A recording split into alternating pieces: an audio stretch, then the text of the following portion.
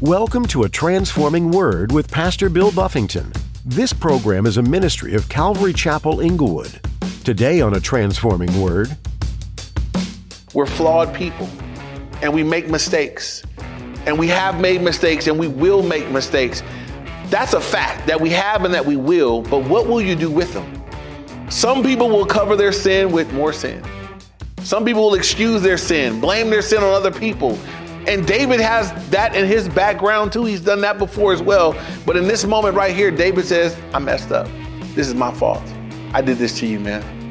Your family died because of me. I did this to you. And he just owns it. If you're like me, saying sorry is one of the hardest things to do. My pride wants to make excuses or blame others for my mistakes. Today, Pastor Bill highlights David's humility in taking responsibility for his mistakes. Because of his lies, 85 priests were killed. But David doesn't try to justify his actions or blame someone else. He apologizes and takes responsibility. And that's one of the reasons he is called a man after God's own heart. Is there anything you need to confess to God or another person? Now, here's Pastor Bill in the book of 1 Samuel chapter 22, as he continues his message, Desperation, Deception, and Death. Some of the guys that were with Saul, they weren't with him in heart. They may have been with him in body, they may have been with him in fear, but they weren't with him. These guys are like, I'm not finna kill priests because you at your word. They could see that this guy is out of control. And I would say this, someone asks, when we talk about submission, there are many relationships where God calls for submission, right? In marriage, God calls for submission. In the relationship between children and parents, God calls for submission. In our governing authorities or those things, God calls for submission. Where does submission end? Where's the boundary of submission? It's when those that are in authority ask you to do something that violates the word of God. So if those that are in authority say do something that is against what the word of God says, that's where submission ends. No, won't do that. It's at that point that we would obey God rather than man. Amen. And so amen to Saul's guys for saying, nah, we're not going to do that. But guess who is more than willing to do so? Doeg is you got an enemy on staff. You got an enemy on staff. And so while Saul's guys wouldn't do it, verse 18, and the king said to Doeg, you turn and kill the priest. Now, question, why Saul didn't just do it himself? Ain't never done nothing but jaw jacking, right, running his mouth, telling everybody else to do something.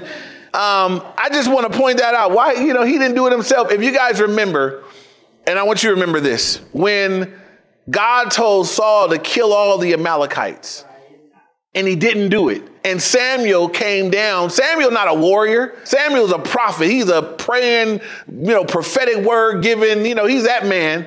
He comes down and says, hey, Saul, what is the bleating of the sheep? And Saul says, the people, they wanted to keep the best of the sheep. And we kept King Agag. And Samuel said, bring him here. And Samuel hacked him in pieces, it says. Right. Samuel said, look at me. This cannot be. You didn't do what God said do. And Samuel went ahead and did it himself. I just find it interesting that Saul is so willing to do just not willing to do what God wants.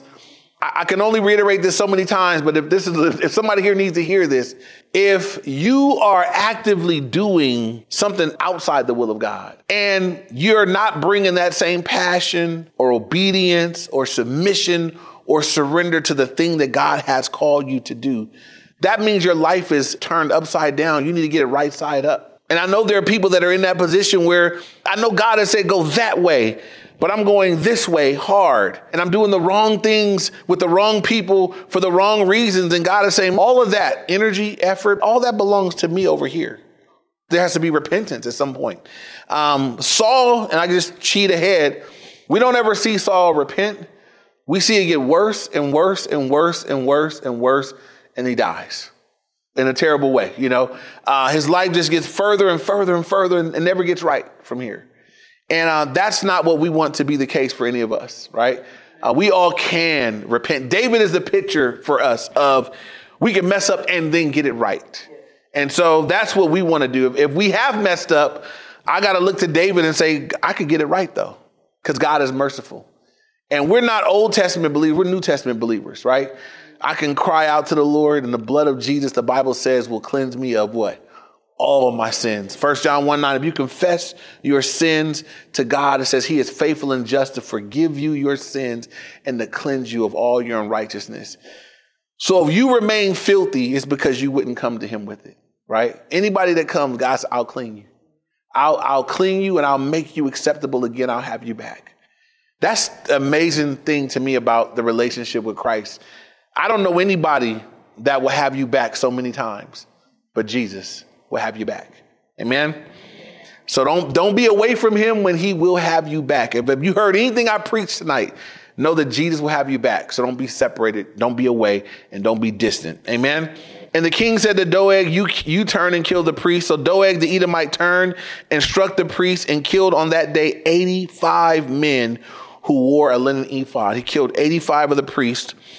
Verse 19, also Nob, the city of the priests, he struck with the edge of the sword, both men and women, children and nursing infants, oxen and donkeys and sheep with the edge of the sword. So this Doeg guy says, I'll do it all. And he just started wiping out these priests. Now, again, this is what that means for Israel. I want you to remind us the priest's job was to go before God on behalf of the people and go to the people on behalf of the Lord. When the people wanted to get right with God, let's say you wanted to worship, you would come to the priest and offer your sacrifice. He would offer it on your behalf as your worship. Let's say you had sin that needed to be atoned for and dealt with. You would come to the house of the Lord. The priest would offer sacrifices for you, for your sins. The Old Testament, your sins were covered. New Testament, our sins are washed away, right? But it has something to do with their ongoing relationship with the Lord. The priests were important to the Old Testament, Old Covenant relationship with God. They were necessary. And so Saul says, I don't have a relationship with God. I'm going to ruin it for everybody. Kill all of them. That's what the enemy wants. Saul is absolutely functioning like the enemy of the Lord, wiping out God's priest. And again, I can't think of anything on par with that. It wouldn't be like if somebody came today and wiped out all the pastors. It's not the same. Because the priesthood was a special role. Our priest is not the pastor. Our priest can't be killed. Our priest is Jesus Christ. Amen. So there's no threat to us that, they're going to wipe it out. Can't wipe it out. They killed him and he rose back from the grave. Our priest is unstoppable. So the Hebrew says we have a better high priest because he's never going to go away. He's never going to be wiped out. Everything we have in the new covenant, if you go read Hebrews, we got a better situation with God. We got a better covenant. We got a better high priest. We got better terms, everything else. And so, but here, for the situation that they were in, this is terrible for Israel as a whole, that these men that God had put to serve, they were being wiped out. Now, some believe, because someone may say, well, why did God allow this though? Why didn't God protect the priests? If it was so important that they live and they go, why didn't God intervene? Why didn't God protect them? Well, something that happened earlier in Samuel. You guys remember Eli, right? And Eli was a priest. Eli messed up in his walk with the Lord. Eli let his sons do vile things. And God told him, I'm going to wipe out not just your sons. There's not going to be there's your whole lineage. I'm wiping out everybody. If you guys want to, you can write down 1 Samuel chapter 2, verses 31 to 36. And then 1 Samuel 3, 11 to 14. So many believe that as we're looking at this here, because I look at this and think, God, you could have prevented it. You could have protected them. You could have stopped it. But this is actually a fulfillment of what was spoken earlier as a punishment, that God was going to do some wiping out. So let me read to you 1 Samuel chapter 2, 31 to 36. He said, behold, the days are coming that I will cut off your arm and the arm of your father's house, so that there will not be an old man in your house. And you will see an enemy in my dwelling place, despite all the good which God has done for Israel. And there will not be an old man in your house forever. But any of your men whom I do not cut off from my altar, shall consume your eyes and grieve your heart, and all the descendants of your house shall die in the flower of their age. And this shall be a sign to you that will come upon your two sons. And so then he goes on to talk about Hophni and Phinehas. And so again, as we come back to here, when I look at things like this where God could prevent, but he doesn't, there's always purpose in that. And these won't be the last opportunity. It's not like there won't be another way for people to get things right, but it won't be through these guys. These guys are going to be wiped out. The guilty party here, though, it's not David for lying. David did his wrong.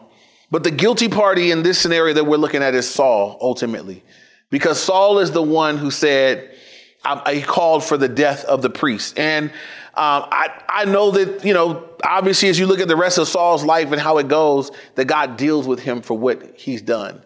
I don't believe you can attack God's people I don't think you can come against the Lord and it just be okay for you. And the fact that God let him live, I think God let him live.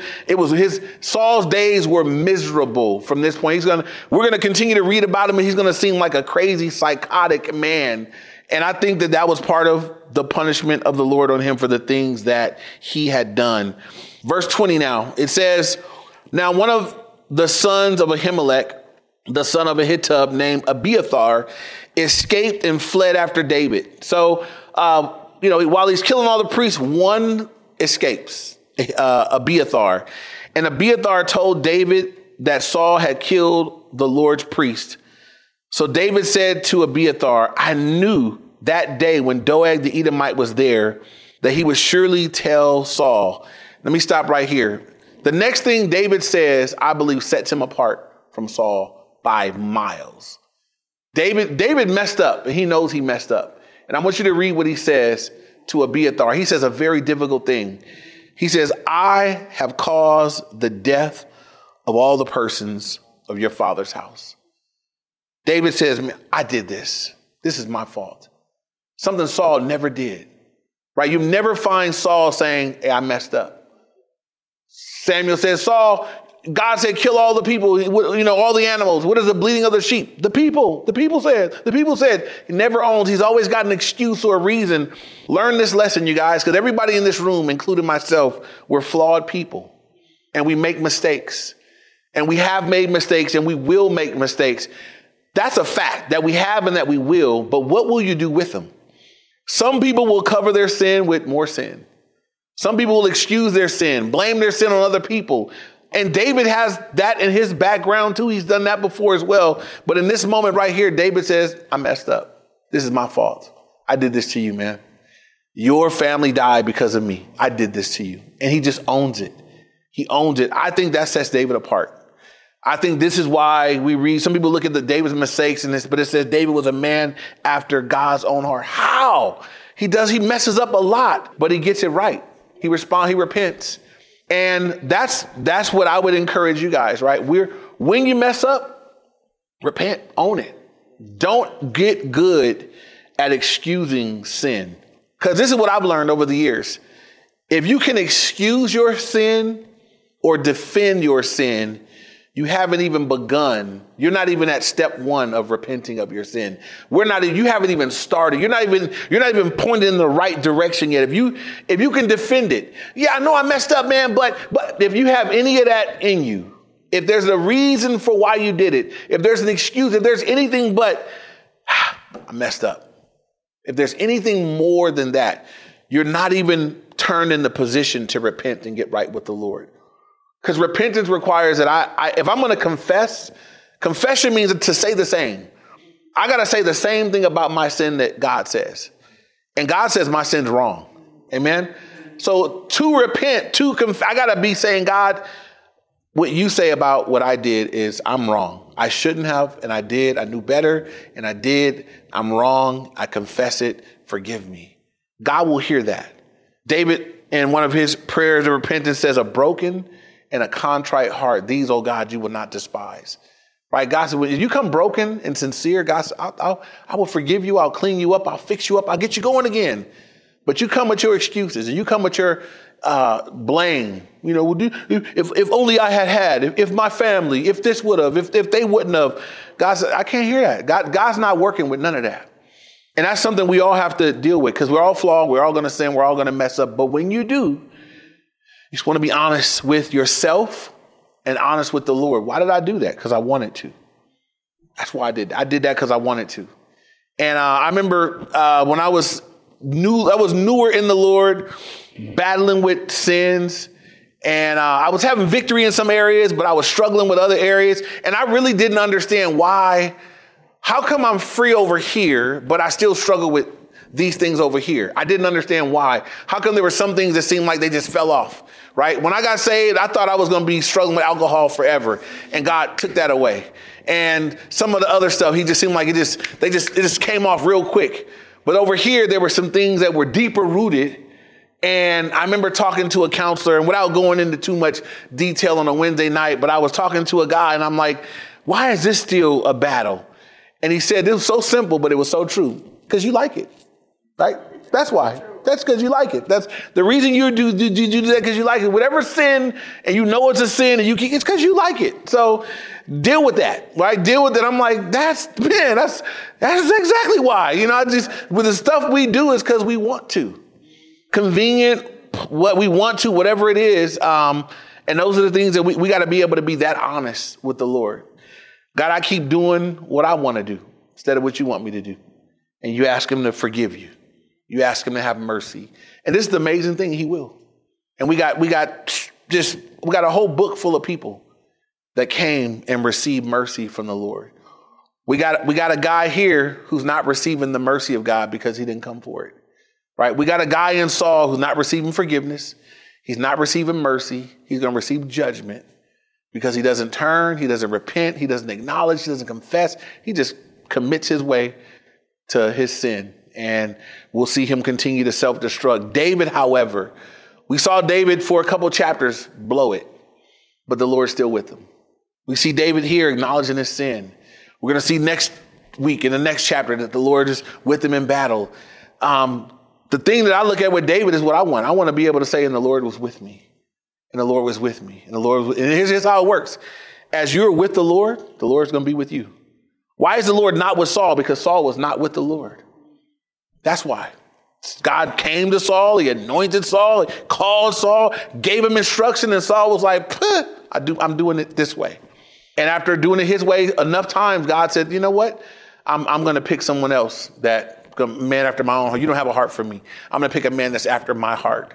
And David was that guy. And so David gives me and you an example in that he's not perfect, but his heart was truly for the Lord.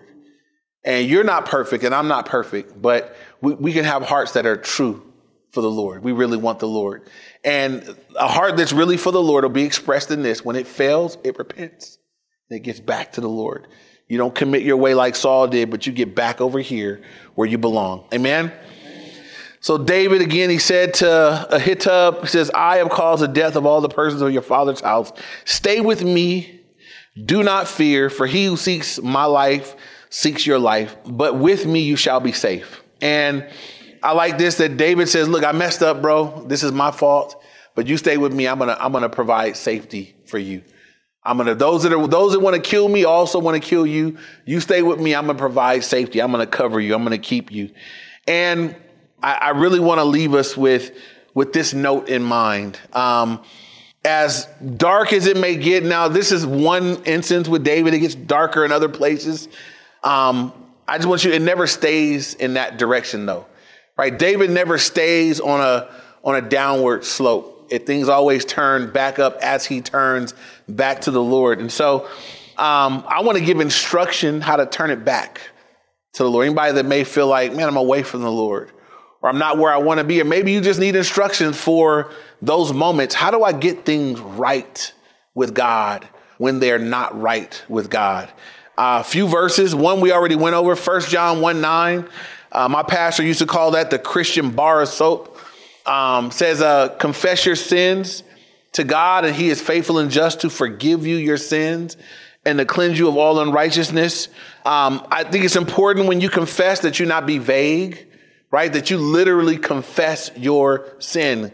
God, I did whatever that was. You got to be open. You got to say the same. So you want to confess your sin. Now, I've met Christians that they think confession and repentance are the same, and they're not. You can confess and not repent, right? You can say, God, I messed up. I did it again, and then not repent. So that's not where you want to be. Proverbs chapter 28, verse 13 says, he who covers his sins will not prosper, but whoever confesses and forsakes them will have mercy. So confessing it, say the same, and then forsaking it, turning my back on it, that person will have mercy from the Lord. He said, if you cover your sins, you will not prosper. You won't be blessed in what you do. But if you confess it, say the same, and forsake it, God will have mercy on you. So we confess, but we also got to turn away from whatever it was. We can't be continuing to do whatever it is. Then we haven't repented yet. Repentance means I've made a U-turn. I've turned away from whatever it is. So if there's something that you were doing, something you were involved in, then the way we get back right with the Lord is we turn away from it and we turn back to the Lord. And he'll have us back. And if I could give you a scripture picture of what this looks like, the story of the prodigal son. This is a scripture picture of repentance.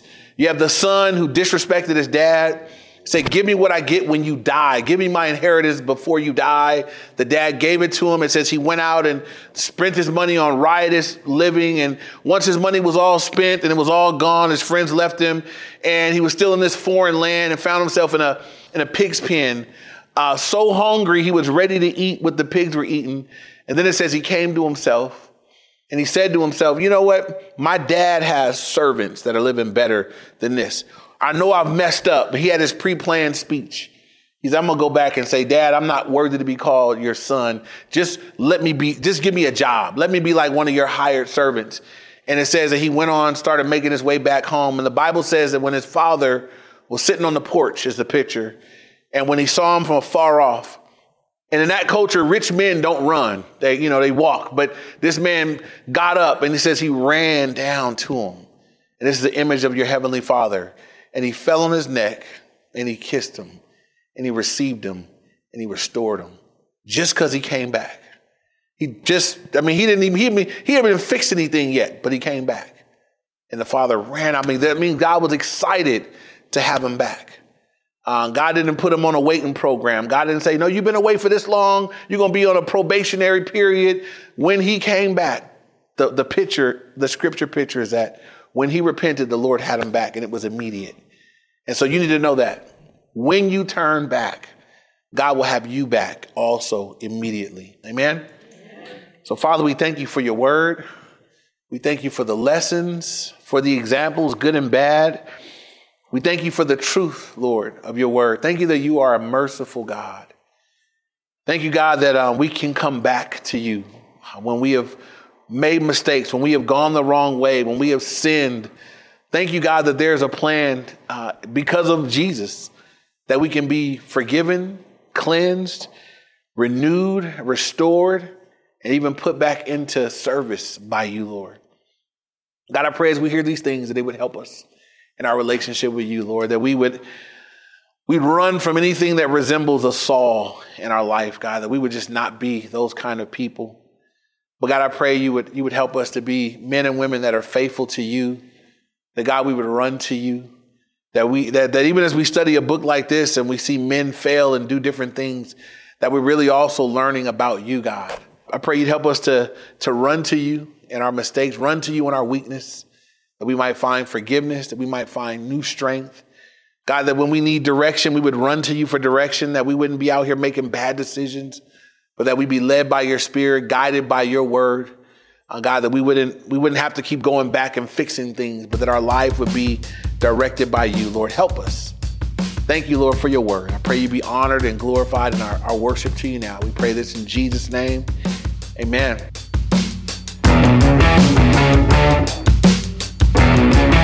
You've just heard A Transforming Word, brought to you by Pastor Bill Buffington. 1 Samuel is where we've been reading, and there's so much to take away from this book. Did you realize that many of the Psalms were written during the time that these events were happening? For much of this book, David was running from Saul. Wouldn't it be strange to be an arch enemy of your best friend's dad? Even though you didn't do anything deserving of death, you feel like a fugitive. And somehow, You found yourself in this situation where you're running for your life. This was much of David's existence in the book of 1 Samuel. He was doing great things, but King Saul was jealous of him and felt threatened by him. So he wanted to remove David completely from the upcoming kingship of Israel. Do you feel like you're on the run, undeserving of the circumstances you're in? Or are you on the other side, feeling jealous and insecure about another person, looking for their downfall? In either case, these two men needed God's help. One chose to rely on God, and the other turned away. Which direction will you choose? If you like the message you just heard, we're so glad. You'll find more solid teachings like this one from Pastor Bill Buffington at calvaryinglewood.org. Will you prayerfully consider spreading the good news with us? If this interests you, you can find the Give tab on our website. Don't forget, that's calvaryinglewood.org. This ministry is an outpouring of Calvary Chapel Inglewood. Thanks for listening today to A Transforming Word.